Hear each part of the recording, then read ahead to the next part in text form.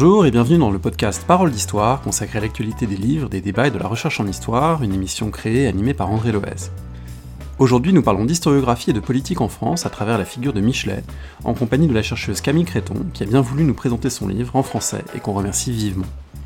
Quelques mots sur cette fin d'année. Ce mercredi 16 décembre, vous retrouverez l'enregistrement de la dernière séance des Mercredis des Révolutions autour des femmes en mai-juin 1968, avec Ludivine Bantigny et Leslie Kaplan. Lundi prochain, 21 décembre, on parlera Histoire des nombres, avec le spécialiste des mathématiques mésopotamiennes, Grégory Chambon. Et on terminera l'année avec de l'histoire sociale, un entretien avec Corinne Mette et Didier Terrier pour leur livre fondamental, surtout dans la perspective des concours, Les rythmes du labeur, aux éditions de La Dispute. I'm just a kid from Brooklyn. Et on me souffle dans l'oreillette que dans le collimateur, le podcast du camarade Alexandre Jublin, il sera sans doute question de Wonder Woman et de Captain America. Restez à l'écoute sur les réseaux sociaux, Twitter, Instagram, YouTube et Facebook. Je vous rappelle que si vous appréciez le podcast, vous pouvez laisser une note ou un commentaire sur iTunes, c'est très apprécié, et le soutenir par un don PayPal sur le site Paroles d'Histoire. Tout de suite, rendez-vous avec Jules Michelet. Je suis aujourd'hui avec Camille Créton, bonjour. Bonjour. Merci d'être avec nous. Vous êtes Assistant Professor à l'Université d'Utrecht, aux Pays-Bas, au département d'Histoire politique. Vous travaillez sur l'histoire politique, culturelle, intellectuelle du XIXe siècle. Et vous avez publié l'an dernier aux éditions de l'EHESS Résurrection de Michelet, politique et historiographie en France depuis 1870, qui est un livre qui m'a absolument passionné parce que Michelet c'est une grande figure et en lisant votre livre, non seulement on croise Michelet, mais surtout on croise la quasi-totalité des grands historiens français qui ont dû à un moment ou à un autre s'affronter à cette immense figure de Michelet, du grand historien romantique du XIXe siècle. Et c'est vraiment passionnant à lire quand on aime l'historiographie. Alors je voulais peut-être vous demander pour commencer, qu'est-ce qui fait qu'une chercheuse des Pays-Bas s'est retrouvée à travailler sur Michelet et sur ses usages dans l'historiographie et la vie politique et culturelle française? Oui, merci de cette question et merci d'abord pour m'avoir invité ici parce que je suis vraiment honorée de pouvoir parler ici, même à distance, depuis Amsterdam où je me trouve aujourd'hui. Donc en effet, comment une chercheuse néerlandaise arrive sur un tel sujet? Bon, c'est une histoire en soi. Donc j'ai fait mes études pas aux Pays-Bas mais en Belgique, à Louvain et puis à Paris, à l'EHESS. Donc, j'étais à la recherche d'un sujet de doctorat et moi, j'étais toujours cette néerlandaise qui savait le français, ce qui est déjà assez rare, qui par cette connaissance déjà avait un intérêt pour l'histoire française. Et ce qui m'a vraiment frappée, c'est l'omniprésence de l'histoire en France. Donc c'est vraiment un contraste avec les Pays-Bas où l'histoire c'est niche. Bon, il y a des gens qui aiment lire l'histoire, mais c'est vraiment c'est beaucoup moins présent dans la librairie, dans le débat public. Et donc cette omniprésence de l'histoire en France m'a toujours frappée. Et c'est une des raisons pourquoi je voulais faire quelque chose sur la culture historique et l'historiographie française. Aussi, moi, j'avais fait des études en histoire et en philosophie, donc j'étais un peu à la recherche d'un sujet pour réfléchir sur l'histoire sur un niveau plus élevé, plus philosophique parfois, même si le livre enfin est très historique. Et donc c'est comme ça que je suis vraiment tombée sur le sujet. Aussi, mon prof à Louvain m'a un peu suggéré que c'était peut-être un sujet. Et au début, je m'avais dit, bon, c'est impossible que ça n'existe pas. C'est tellement évident comme sujet que ça doit exister. Mais apparemment, non. Ça n'existait pas. Et même, c'était un peu en raison de l'évidence du sujet que ça n'existait pas. Aussi, quand j'ai présenté mon sujet au début en France, vis-à-vis des chercheurs français, des historiens français, des gens m'ont demandé parfois pourquoi tu fais des recherches sur un tel sujet, parce que c'est évident que Michelet est important. Bon, bien sûr, il est le plus important. Et je me dis, donc en effet, c'est pour cette raison que personne n'a vraiment voulu chercher pourquoi Michelet est devenu tellement important. Et donc là, je pouvais, exactement comme quelqu'un de l'extérieur, comme étrangère, je pouvais voir des choses que certains Français eux-mêmes ne voyaient pas. Et c'est comme ça que le sujet est né. Il faut peut-être expliquer un petit peu le choix du titre, Résurrection de Michelet. Je pense que ce choix, il est assez familier pour les gens qui connaissent bien l'œuvre de Michelet, parce qu'évidemment, c'est un thème présent de son œuvre, mais peut-être pour d'autres, pour qui ce personnage, donc né en 1798, mort en 1874, ce grand historien, n'est pas très familier. Est-ce que vous pouvez dire quel est le sens de ce titre, et à travers ça, finalement, quelle était la nature du travail de Michelet? Oui, c'est une très intéressante question aussi. Donc, Michelet, lui, il a une façon particulière à présenter son travail comme historien. Donc, c'est notamment à travers de certains préfaces qu'il a écrits pour son histoire de la Révolution française, mais notamment pour son grande histoire de France, qu'il développe une idée que faire l'histoire, finalement, c'est faire la résurrection, c'est ressusciter les morts du passé. Donc, les gens du passé national qui sont morts, mais qui sont encore là, familiers, littéralement parce qu'ils ont laissé des papiers, ils ont laissé des traces dans des archives, entre autres. Donc, Michelet est un des premiers historiens qui a vraiment travaillé beaucoup. Bon, il n'est pas le premier, il se présente comme le premier à avoir travaillé dans les archives, mais il n'a pas le premier, bien sûr, mais il est un des premiers qui vraiment théorise ce travail d'archives, qui en fait vraiment un point central dans son travail d'historien. Et il a aussi été archiviste, donc il a cette expérience d'être dans les archives et d'entendre parler les morts à travers leurs papiers qui l'entourent. Et donc c'est comme ça qu'il arrive à l'idée que l'histoire, c'est ressusciter le passé, les morts du passé. Et donc déjà cette idée de résurrection, c'est très central dans la pensée historique de Michelet. Et bon, pour moi, mon livre, bien sûr, ce que je fais, c'est de montrer le trajectoire de Michelet après sa mort. Donc, qu'est-ce qui se passe avec la réputation de Michelet, avec ses œuvres, avec son travail après sa mort. Donc, comment Michelet revient de temps en temps dans le débat public, dans le débat historiographique, bon, après sa mort, posthumément. Et donc, ça m'a rappelé cette même idée de Michelet lui-même, que l'histoire est une résurrection. Et dans ce cas, une résurrection de Michelet lui-même. Après sa mort, on apprend en lisant votre livre, ce qui est connu des spécialistes, mais moi que j'ai vraiment découvert en vous lisant, que l'œuvre de Michelet a fait l'objet d'un véritable conflit de succession très violent entre ses enfants et sa veuve. Est-ce que vous pouvez revenir un petit peu sur ces enjeux, et puis à travers ça peut-être sur la place considérable qu'a eu la veuve Athénaïs Mialaret, la veuve de Michelet, aussi bien dans la construction de son œuvre, et aussi dans l'imaginaire de la mauvaise veuve qui a mal orienté Michelet, qui aurait travesti son œuvre. Donc il y a toute une série d'enjeux qui se cristallisent après sa mort autour de la succession et autour de cette figure de sa veuve. Oui, donc sa veuve, déjà ce qui est très important à savoir est que sa veuve est beaucoup plus jeune que lui. Donc Michelet s'est marié 2 fois, il a eu 2 enfants et plusieurs petits-enfants de ce premier mariage. Mais après la mort de sa première femme, il a rencontré une jeune femme, très jeune, Athénaïs Mialaret, qui avait plus ou moins l'âge de sa fille. Donc ça, c'est pour les rapports familiers, c'est important à savoir. Et ça implique 2 choses, que d'abord, il commence à avoir une certaine concurrence, une rivalité entre la première famille, les enfants, les petits-enfants, et la deuxième femme du même âge que les enfants. Et en plus, comme elle est beaucoup plus jeune, elle vit aussi beaucoup plus longtemps que Michelet. Donc elle vit 25 ans après la mort de Michelet.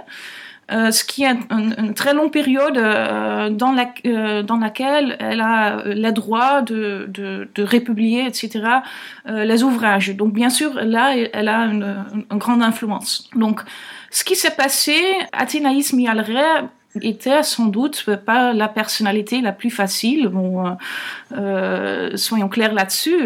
Quand je lis ce qu'elle a écrit, c'est pas une femme très facile, mais en même temps, elle n'est absolument pas stupide ou quelque chose que parfois on a dit après que Athénaïs Meilleray, elle ne peut pas avoir contribué à l'œuvre de Michelet parce qu'elle n'a pas suffisamment éduqué pour cela.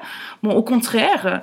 C'est quelqu'un qui a été un grand soutien pour Michelet, je pense, et qui a eu une certaine influence sur l'œuvre de Michelet, ce qui n'est pas anormal au XIXe siècle, parce que c'était très habituel pour des femmes, des filles aussi, de travailler à l'œuvre du grand historien ou du grand scientifique à la maison. C'est quelque chose qui n'est pas le sujet de votre livre, mais qui est très intéressant à apprendre au passage, c'est qu'effectivement, il y a eu un peu une sous-estimation de la part féminine dans l'écriture de l'histoire au XIXe siècle.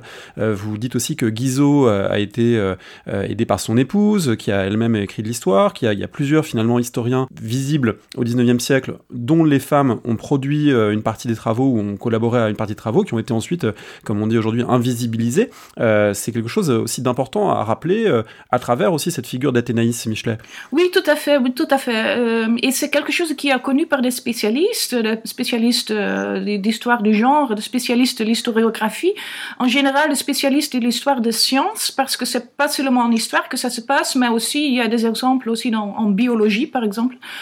En effet, la science et aussi l'histoire, souvent, c'était une entreprise familiale, où des femmes, des filles travaillaient aussi parfois des tâches assez simples, donc faire le manuscrit net pour l'éditeur, etc., mais aussi vraiment travailler avec des sources ou écrire des parties. Bon, c'est toujours très difficile à déterminer exactement qui a fait quoi.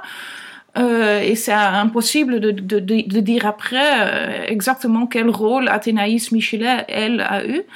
Mais ce n'est pas un fait anormal. Donc là, Athénaïs Michelet a souvent été présentée après comme quelqu'un qui a fait quelque chose de très exceptionnel parce qu'elle a tellement pesé dans les œuvres de la seconde moitié de la carrière de Michelet. Mais pour moi, c'est vraiment quelque chose qui se passe au XIXe siècle, qui est tout à fait normal, et aussi qui est un peu le revers du fait que des femmes ne pouvaient souvent pas travailler eux-mêmes comme historiennes académiques, n'avaient pas d'accès aux archives souvent. Donc pour eux, pour des femmes intéressées en histoire, il y avait deux possibilités, ou soit écrire des livres scolaires, des livres plus populaires, vulgarisantes, soit contribuer au travail de quelqu'un d'autre, une mari, un père, etc. Donc là, c'est déjà une façon de normaliser la position d'Athénaïs Michelet qui, dans toutes les histoires qui ont été racontées après la mort de Michelet et après sa mort à elle, est devenue une figure très exceptionnelle pour laquelle on a inventé des termes comme veuve abusive, etc. Alors, c'est tout sauf une veuve abusive, vous le montrez, et en réalité, ce qui est intéressant, c'est que sa propre entreprise de construction du grand homme et du grand personnage, du grand historien, rencontre les besoins aussi du régime de la Troisième République, qui cherche finalement des figures tutélaires, qui cherche un historien national en quelque sorte, et cette rencontre va produire des effets de canonisation, commémoration de Michelet, alors particulièrement marqué au moment du centenaire de sa naissance en 1898, mais même avant, ça commence avec le lycée Michelet qui reçoit son nom, avec des premières statues, avec toute une série d'actes qui vont inscrire Michelet au-delà de la sphère historique dans l'espace public, dans l'espace commémoratif. Oui, tout à fait. Et donc, je pense là, effectivement, le rôle d'Athénaïs Michelet a été très importante, mais c'est aussi, elle a pu devenir très importante parce qu'il y avait une demande d'une histoire républicaine. La Troisième République, au début de son existence, les premières 15-20 années, a vraiment fait une entreprise de construire une narration nationale basée sur une histoire nationale qui se termine logiquement dans une république. Et donc là, il y avait vraiment une demande de la politique, mais aussi plus largement de l'élite républicaine à construire une image nationale à travers une histoire nationale. Et donc à ce moment-là, Athénaïs Michelet est disponible pour plus ou moins livrer ce que la politique demande. Et donc pour elle, bien sûr, c'est aussi intéressant parce que elle a encore une longue vie devant elle. Elle doit faire quelque chose pour pouvoir vivre. Hein, c'est aussi les livres de son mari, et de republier les livres de son mari, c'est une façon de s'assurer une vie économiquement. C'est très simple comme ça. Mais en même temps, elle sent plus ou moins, et là, je pense qu'elle a vraiment une sensibilité qu'il faut apprécier, que seulement republier le livre, ça ne suffit pas. Et donc, ce qu'elle va faire, c'est faire des vulgarisations, faire des livres scolaires, donner aussi des entretiens. Elle est assez présente, donc elle se mélange aussi dans des entreprises de canonisation, érection de statues, etc. Elle est toujours présente. Et bien sûr, on peut dire, c'est toujours cette femme qui veut garder l'héritage de son mari, qui vraiment considère cela comme sa propriété. Oui, bien sûr. Et on peut aussi discuter certains choix qu'elle a fait, par exemple de la publication qu'elle a fait à la base de papiers personnels de Michelet. En effet, ne sont pas conformes à ce que Michelet a écrit lui-même dans ses journaux. Oui, on peut critiquer ça. Mais en même temps, je pense que sans elle, sans l'œuvre qu'elle a faite, cela aurait été beaucoup plus difficile de construire une image de Michelet qui est effectivement adaptée aux demandes du public. Pas tout le monde, soyez honnêtes, pas tout le monde peut écrire, peut lire 17 volumes d'histoire de France. Ce n'est pas ce qu'on peut donner à un enfant d'ouvrier de 6 ans qui apprend à lire. Et donc là, Athénaïs Michelet a effectivement eu un souci pédagogique et vu que pour vraiment avoir une grande diffusion de l'histoire de Michelet, il faut aussi faire des œuvres qui sont peut-être un peu moins Michelet proprement dit, mais qui sont plus adaptés au public. Cette commémoration et cette place de Michelet comme historien national, elle n'est pas si simple que ça, parce que c'est quand même un historien qui a été républicain, c'est quelqu'un qui aussi peut provoquer des désaccords, à droite notamment, et du coup ça explique aussi pourquoi peut-être la commémoration n'est pas parfaite. C'est pas Victor Hugo, Michelet, c'est un peu plus compliqué, et du coup vous montrez très bien qu'il a un amphithéâtre à la Sorbonne, mais il n'a pas un grand boulevard à son nom, il a un bateau de guerre en 1905, un croiseur, il y a le Ernest Renan et le Jules Michelet, je trouvais ça incroyable en vous lisant de voir la Troisième République qui lance des bateaux républicains qui s'appelle Michelet, mais il n'est pas au Panthéon. Autrement dit, c'est une figure qui est entre guillemets canonisée, mais qui n'est pas non plus si unificatrice que ça. Il provoque aussi des désaccords et des conflits, Jules Michelet. Oui, tout à fait.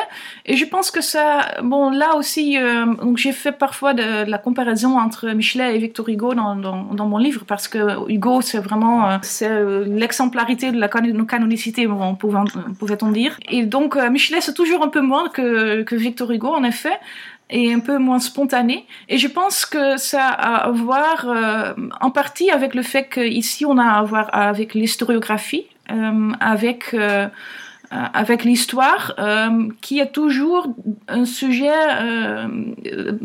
politiquement chaud, plus débattu, et qu'on peut un peu moins facilement, que la littérature, considérer comme quelque chose où tout le monde partage le même avis, etc. Donc déjà, Hugo, je pense parce que c'est de la littérature, bien sûr, c'est aussi politiquement chargé. Bon, Hugo n'est pas neutre, pas du tout. Mais c'est plus facile, je pense, que faire une image canonique où tout le monde peut plus ou moins se retrouver de l'œuvre de Hugo que de Michelet, qui effectivement, dans son historiographie, doit faire des choix politiques qu'on peut discuter et qui sont discutés sous la Troisième République, parce que la Troisième République, c'est pas une situation où tout le monde est d'accord, absolument pas. Même parmi les républicains, donc parmi ceux qui effectivement soutiennent l'idée que le régime politique doit être une république, il y a des différences d'opinion sur quel régime républicain. On sait que aussi, même si certaines figures de droite acceptent après un certain temps la République, il y a toujours des différences d'interprétation aussi. Et pour certains, Michelet est nettement trop à gauche, trop peuple, trop populaire. Et pour d'autres, notamment les socialistes qui vont apparaître au cours de la Troisième République, qui vont se manifester comme une force politique à compter avec, pour certains d'eux, Michelet est trop national et voire trop nationaliste. Mais donc, au moment que le nationalisme devient vraiment une force, le nationalisme virulent devient vraiment une force politique avec l'émergence de l'Action française, etc. Il y a aussi une critique de la République comme régime politique en soi. Et c'est très difficile de lire Michelet ou d'accepter Michelet et de rejeter la République, parce que Michelet fait son choix pour la République est assez clair.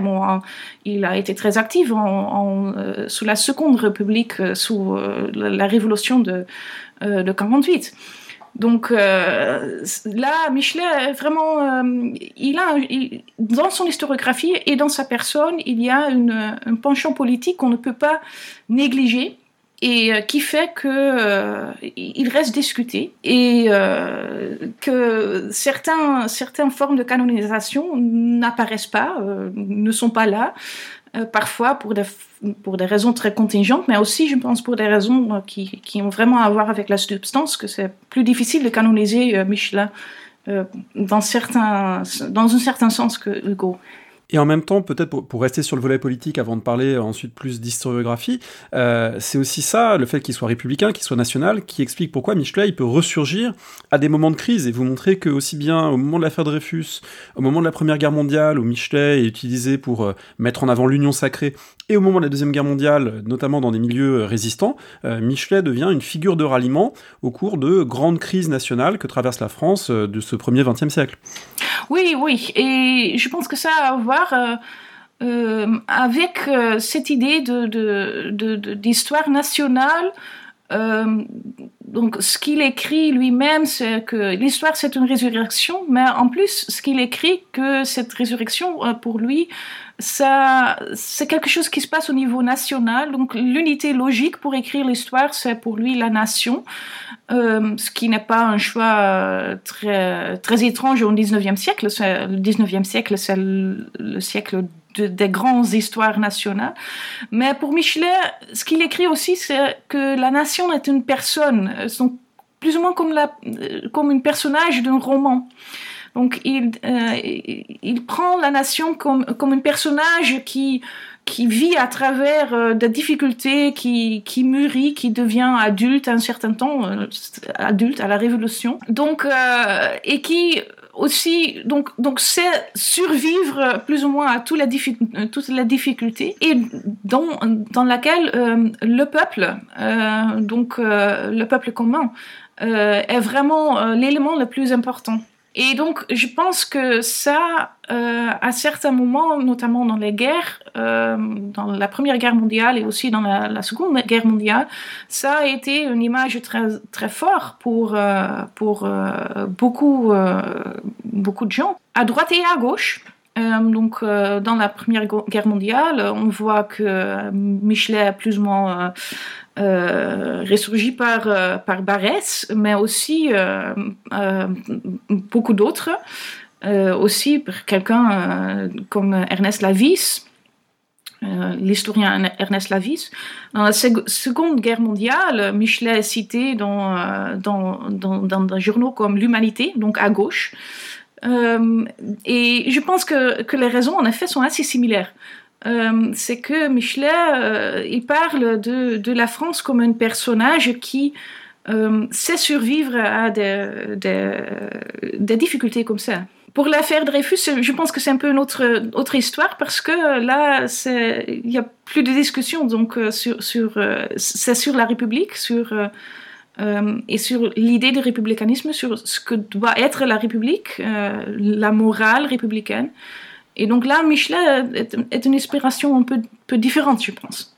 Du côté historiographique, votre livre est absolument passionnant, et notamment parce qu'il vient, après d'autres, mais malgré tout de manière très forte, remettre en cause le schéma assez installé finalement dans la lecture historiographique française, qui consiste à dire il y a eu les historiens romantiques, et puis les historiens méthodiques fin 19e siècle, et puis enfin en 1929, l'école des annales arrive et bouleverse tout. Et moi, c'est un schéma à la fois que j'ai reçu comme élève, et puis même que j'enseigne aussi à mes étudiants régulièrement, parce que c'est simple et c'est efficace à comprendre.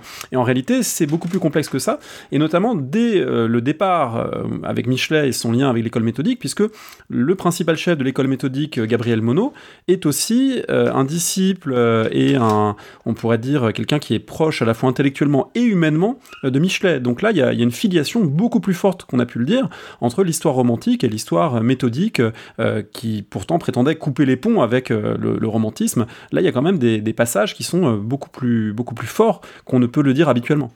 Oui, tout à fait. Et donc, c'est aussi quelque chose que moi, j'ai découvert en faisant ce travail, que moi aussi, j'avais ce schéma en tête au début.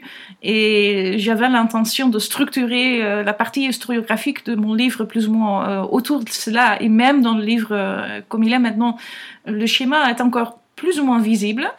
Et je pense que c'est un schéma assez didactique, et ça a aussi certains...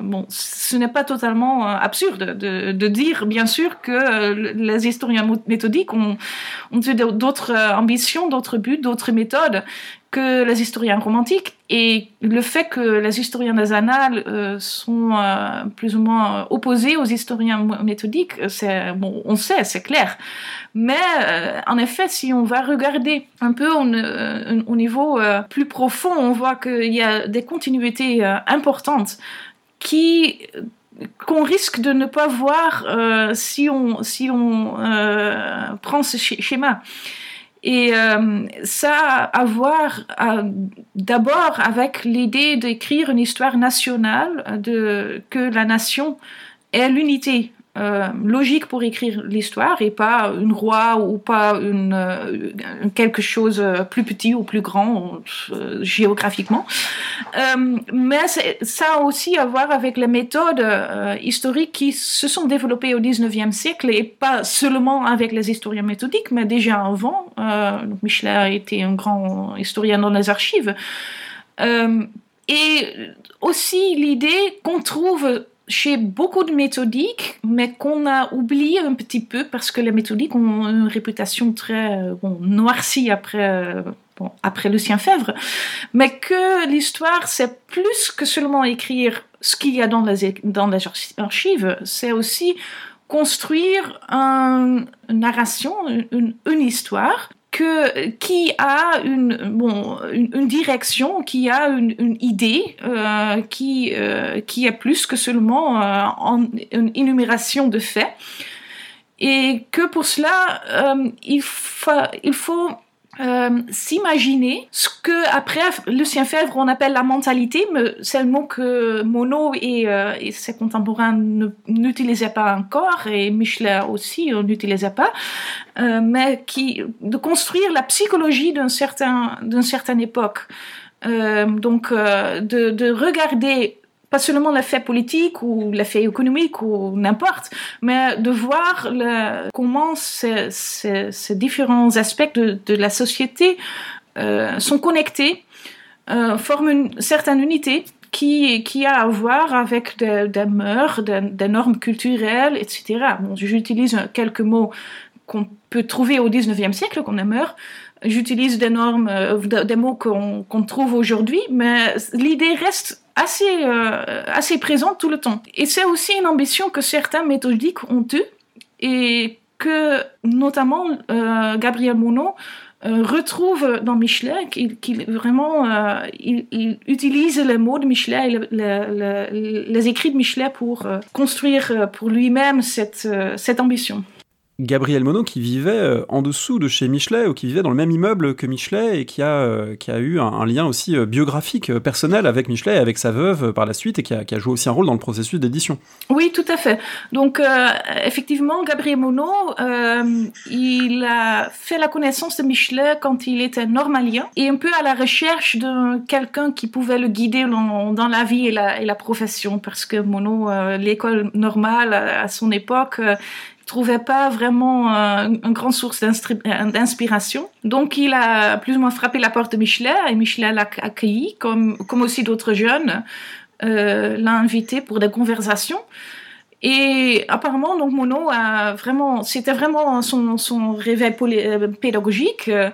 Donc, il a aussi échangé des lettres avec Michelet quand il a fait des études en Italie et en Allemagne. On a très peu de ces lettres, donc on en a quelques, mais on a très peu de traces de ça. On pense parce que Monod, c'est finalement celui qui a après la mort de la veuve de Michelet, il a eu la disposition des archives, il a gardé les archives, donc il a aussi pu faire une sélection dans les archives. Donc je pense qu'il y a eu plusieurs lettres de Monod et Michelet échangées, mais on ne les retrouve pas parce qu'elles sont disparues. Et donc, plus tard, effectivement, Monod vit dans le même immeuble de Michelet. Donc là, il n'y aura plus de lettres, il y aura des échanges sur l'escalier. On n'en peut rien savoir, bien sûr. Et il a toujours gardé d'un lien d'amitié avec Athénaïs Mialarès. Il a assisté à son travail d'édition. Il a donné des conseils aussi juridiques sur la question de la succession, etc. Et donc, après la mort d'Athénaïs Mialarès, Athénaïs Michelet, elle lui a confié les archives de Michelet pour les organiser, pour les conserver et pour éventuellement publier. Et donc, il a eu ces archives dans sa maison jusqu'à sa mort, un peu partout, dans son grenier, dans sa chambre, un peu partout. Donc, il a vraiment vécu entouré des archives de Michelet. Donc, il y a vraiment un lien aussi sur le niveau personnel, psychologique, qui est très intéressant. À un certain moment, il y a vraiment une obsession avec les archives de Michelet, j'oserais même dire, chez Monod, de tout organiser. C'était tellement vaste. Il est un peu noyé dans les archives de Michelet. Ce qui explique pourquoi il n'arrive pas d'ailleurs complètement à finir la biographie qu'il avait programmée, et que ces matériaux ensuite, ils ont toute leur vie propre. Et d'ailleurs, vous racontez, on ne peut pas aborder tous les points, mais le passage très intéressant de l'ouverture des archives intimes de Michelet dans les années 1950, où là, son journal, on le découvre, et ça devient gênant parce qu'il y a des choses scabreuses, est-ce qu'on le publie, est-ce qu'on le publie pas, etc. Il y a des passages passionnants. Pour revenir à cette figure de l'historien Michelet, il y a aussi quelque chose de très intéressant que vous montrez et qui reste vrai aujourd'hui dans les discussions qu'on peut avoir avec des collègues sur Michelet, c'est que il y a finalement une coupure qui est faite entre Michelet l'historien, où on peut dire qu'il est dépassé, qu'il s'est trompé, etc., et Michelet l'écrivain, où on dit il faut continuer à lire Michelet, c'est un grand écrivain. J'avais reçu à ce micro Claude Govard, et comme à chaque émission, je demande toujours un conseil de fin d'émission en disant qu'est-ce que vous conseillez de lire, et Claude Govard avait dit il faut lire Michelet, il faut lire Jaurès, il faut lire Michelet, et c'était une évidence que c'était toujours quelque chose qu'il fallait lire. Alors cette coupure entre l'historien et l'écrivain, elle est finalement très utile parce qu'elle permet aussi de continuer à maintenir le lien avec Michelet, même quand on a renouvelé complètement les méthodes, même pour un Lucien Febvre qui historiographiquement se veut très différent, et en même temps il dit mais non, il y a toujours un lien parce que c'est à la fois un grand écrivain et puis c'est aussi presque un grand professeur de morale en quelque sorte, un grand professeur de civisme, quelqu'un qui est exemplaire sur d'autres plans. Donc le fait que ce soit à la fois un historien et un écrivain permet de continuer à faire vivre Michelet de différentes manières, bien après que son historiographie propre soit en quelque sorte dépassée. Oui, tout à fait. Donc, c'est ce qu'on a fait aussi. Effectivement, donc beaucoup de ce qu'il y a dans l'histoire de Michelet est dépassé tout simplement parce qu'on a 2 siècles de recherche. Après, avec beaucoup plus de sources, beaucoup plus de méthodes élaborées, il y a beaucoup plus d'historiens aujourd'hui que personne n'aurait plus l'ambition d'écrire 17 volumes de l'histoire de France à lui seul. Mais en même temps, je pense parfois que c'est aussi un peu artificiel de faire la différence. Donc, notamment chez les historiens des annales et plus tard ce qu'on appelle la nouvelle histoire, on voit parfois que ils veulent conserver Michelet, continuer à apprécier Michelet, mais bien sûr, au niveau des méthodes, etc., tout est dépassé. Donc, on dit, on prend Michelet comme écrivain, comme exemple d'écriture. Mais en même temps, on voit que certaines ambitions dans l'histoire restent les mêmes. Donc, oui, on peut séparer l'historien et l'écrivain, mais je pense aussi que l'historien, même si on ne l'admet pas, reste là, que l'image de l'histoire formée par Michelet, construite par Michelet, est encore très forte, même si c'est très critiqué. Ça retourne tout le temps, et je pense que peut-être même pas parmi les historiens professionnels, mais dans l'image publique qu'on a de l'histoire de France, l'histoire de Michelet pèse encore. Donc, oui, il y a une façon de séparer Michelet en historien et écrivain, mais en même temps, je pense que l'historien, même si on ne le dit pas, il est là encore aussi. Cet historien qui est là aussi, il est aussi redécouvert par chaque génération avec ses propres intérêts. Alors il y a tout un passage passionnant sur Lucien Febvre qui va beaucoup puiser dans Michelet pour se construire comme toujours chez Lucien Febvre en opposition aux autres et en allant chercher Michelet pour mieux s'opposer au modèle qui combat, qui critique, etc. Et puis il y a aussi toute la génération suivante, la génération de Braudel, que Michelet n'intéresse pas beaucoup, mais c'est quand même nécessaire de se confronter à lui. En fait, le dialogue, il est toujours nécessaire pour les grands intellectuels. Et puis la génération des années 1970, où là, on redécouvre peut-être un autre Michelet, et notamment ce texte qui a beaucoup fasciné dans les années 70, qui est La Sorcière. Alors est-ce qu'on peut revenir sur ce moment où finalement le Michelet romantique rencontre l'anthropologie historique nouvelle vague de la 3e génération des annales, et là il y a une nouvelle connexion qui se fait. Oui, tout à fait. Donc La Sorcière, pendant longtemps, c'était, je pense, le livre le moins compris de Michelet, parce que c'est un livre qui se veut être histoire, mais aussi anthropologie avant la lettre.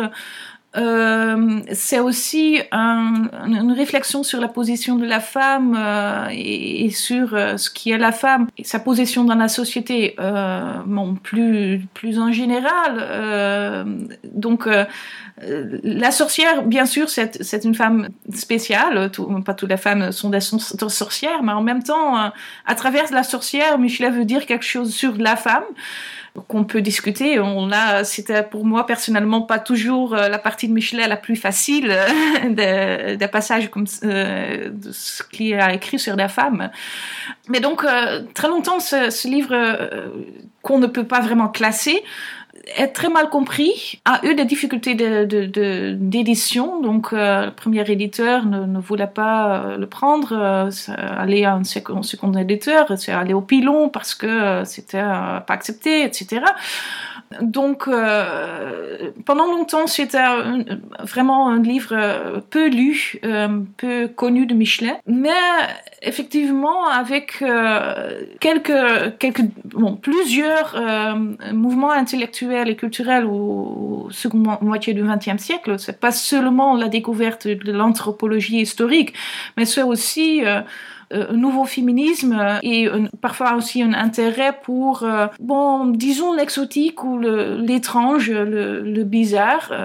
On a redécouvert cette idée de sorcière, que la sorcière peut être un sujet d'étude et aussi une façon à dire quelque chose sur une société qui connaît ce phénomène de sorcière, mais aussi sur certaines images de féminité Et donc, ces différents intérêts sont croisés. C'est là que le livre de Michelet, parce que c'est inclassable, c'est un peu histoire, c'est un peu écriture sur la femme, sur ce qui est la femme, la féminité.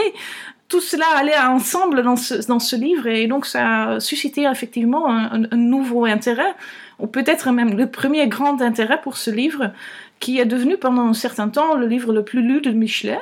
Avec même un téléfilm, on apprend ça en vous lisant. Alors je ne l'ai pas regardé, je ne sais pas s'il est possible de le voir, mais c'est assez intriguant de voir qu'une œuvre de Michelet est adaptée à la télévision française.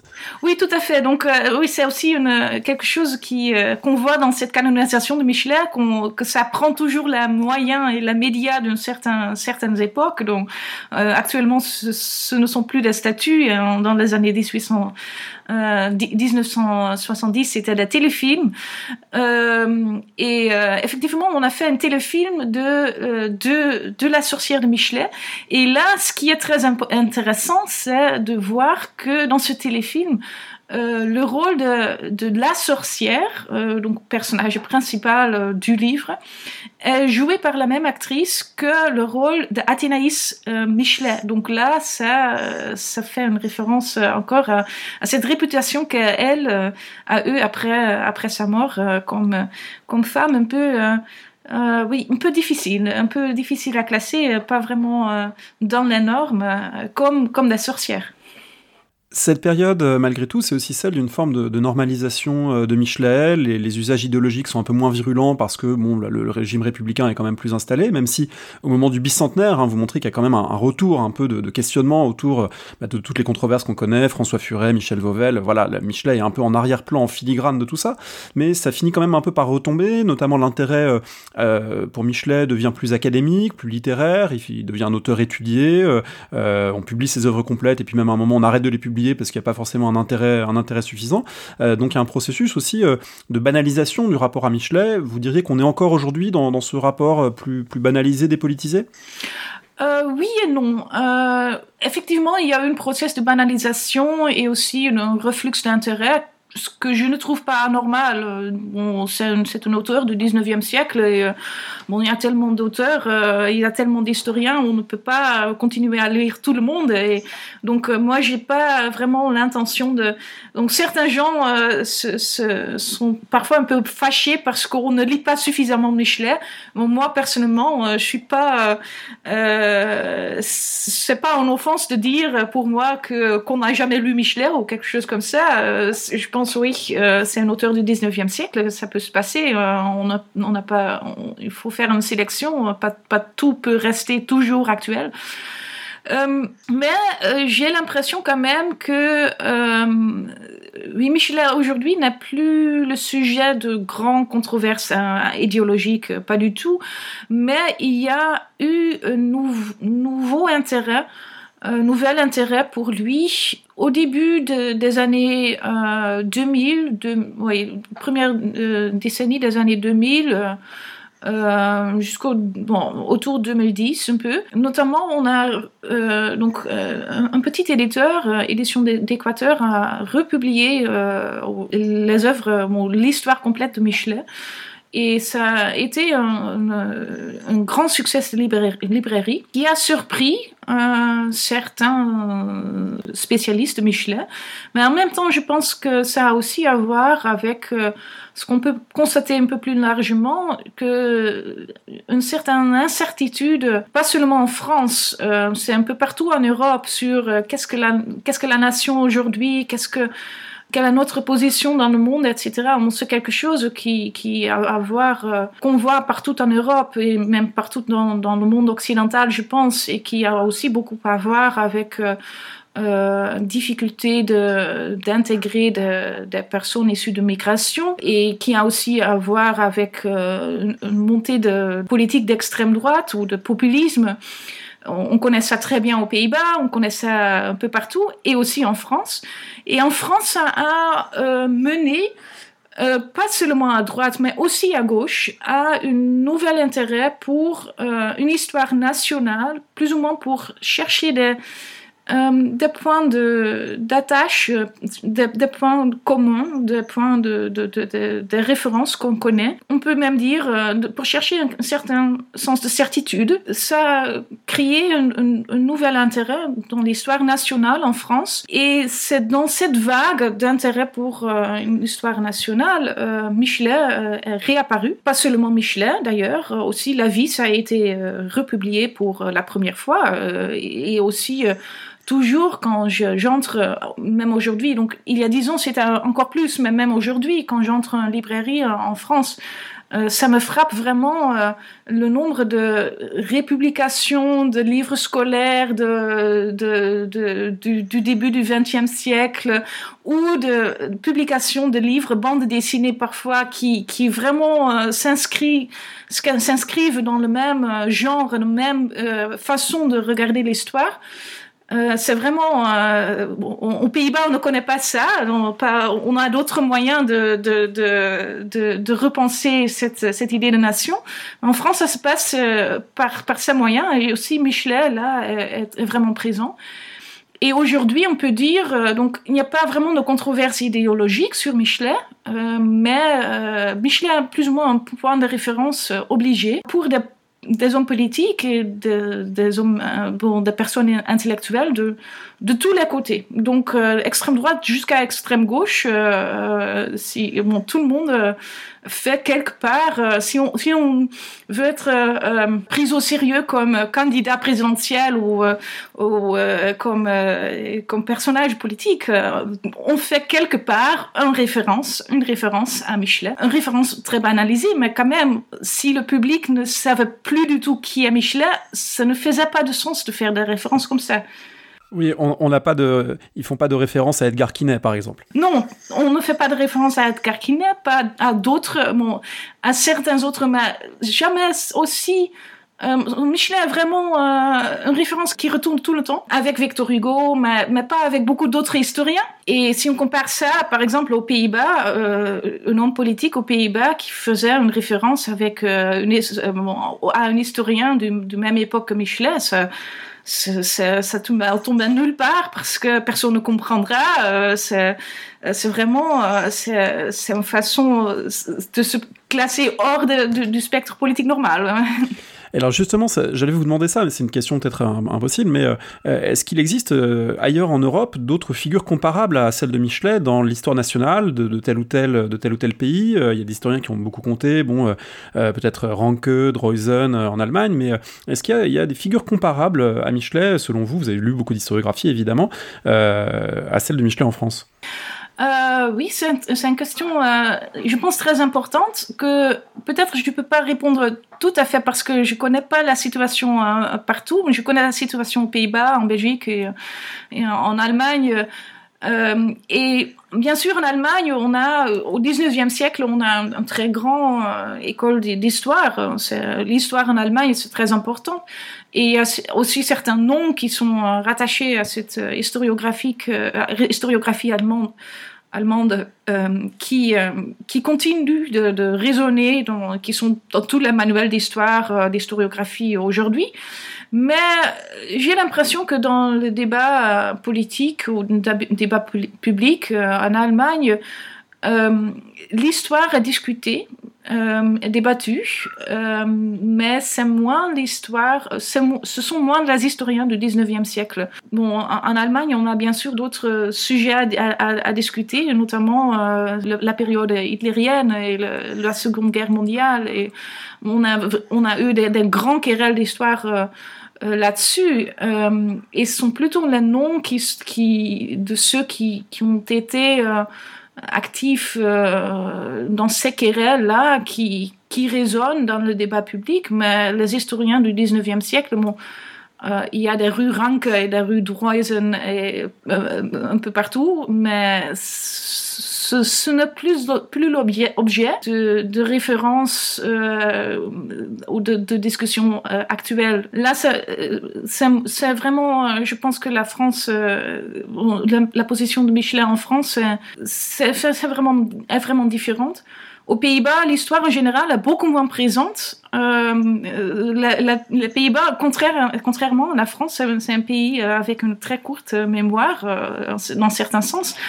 Même que pour moi, comme néerlandaise, en France, j'ai parfois l'impression d'être un peu suffoquée par l'histoire. Donc moi, comme historienne, je trouve que parfois en France, il y a trop d'histoire. Nous aussi, vous savez, ça nous arrive aussi de... C'est vraiment la situation contraire. Donc, parfois, aux Pays-Bas, j'ai l'impression qu'il n'y a pas assez d'histoire. Donc, on a l'historien Huizinga, en français plutôt prononcé comme Huizinga, qui est connu, mais qui ne joue aucun rôle dans le débat politique, où c'est quelqu'un qu'on peut lire encore, et que les historiens connaissent, que les gens éduqués connaissent, mais qui ne joue aucun rôle public. Pour finir, vous avez dit tout à l'heure, La Sorcière, c'est intéressant, mais c'est pas forcément votre Michelet préféré. Est-ce que vous avez un Michelet préféré ? Est-ce que y a un de ces textes que vous auriez envie de conseiller ou qui vous a particulièrement intéressé en travaillant aussi longtemps sur lui ? En effet, donc j'ai été... ce qui me passionne le plus, c'est l'histoire de la Révolution. On n'en a pas parlé, je vous ai pas posé de questions là-dessus, parce que je pense que ça nécessiterait tout un autre podcast pour parler de l'importance de Michelet dans l'histoire de la Révolution française, qui est un sujet à part entière. Oui, tout à fait. Donc, et aussi...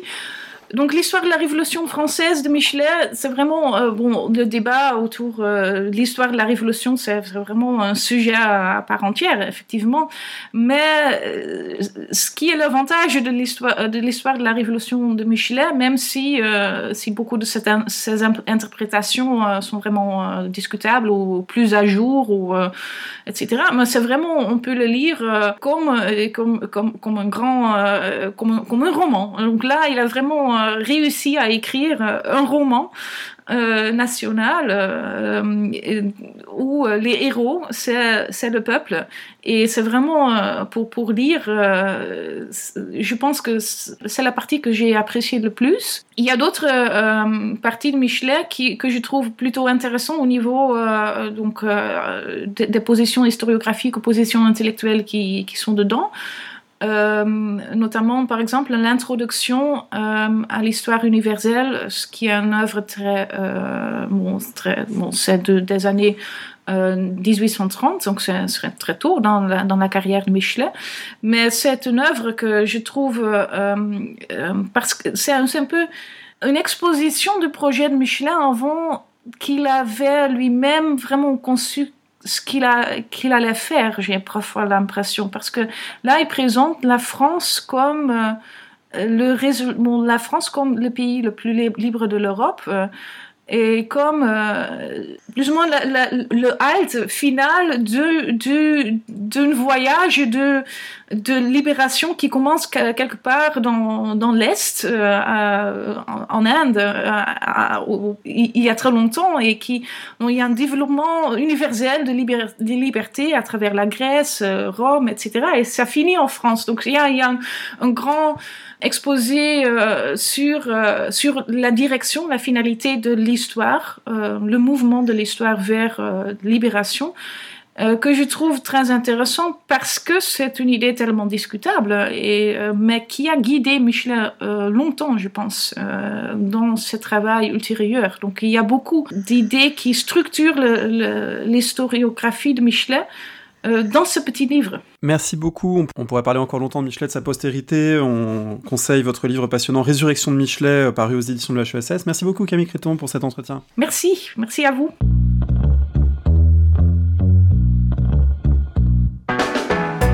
Merci de nous avoir écoutés. Rendez-vous sur le site www.paroledhistoire.fr pour toutes les informations sur le podcast, pour vous abonner, écouter ou télécharger les autres émissions.